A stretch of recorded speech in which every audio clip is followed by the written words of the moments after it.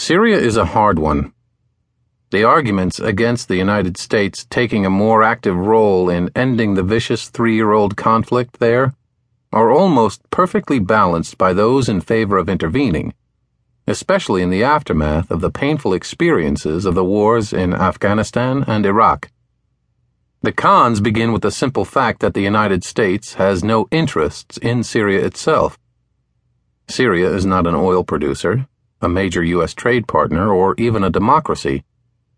Worse still, intercommunal civil wars, such as Syria's, tend to end in one of two ways: with a victory by one side followed by a horrific slaughter of its adversaries, or with a massive intervention by a third party to halt the fighting and forge a power-sharing deal. Rarely do such wars reach a resolution on their own through a peaceful, negotiated settlement, and even when they do, it is typically only after many years of bloodshed. All of this suggests that the kind of quick, clean, diplomatic solution many Americans favor will be next to impossible to achieve in Syria.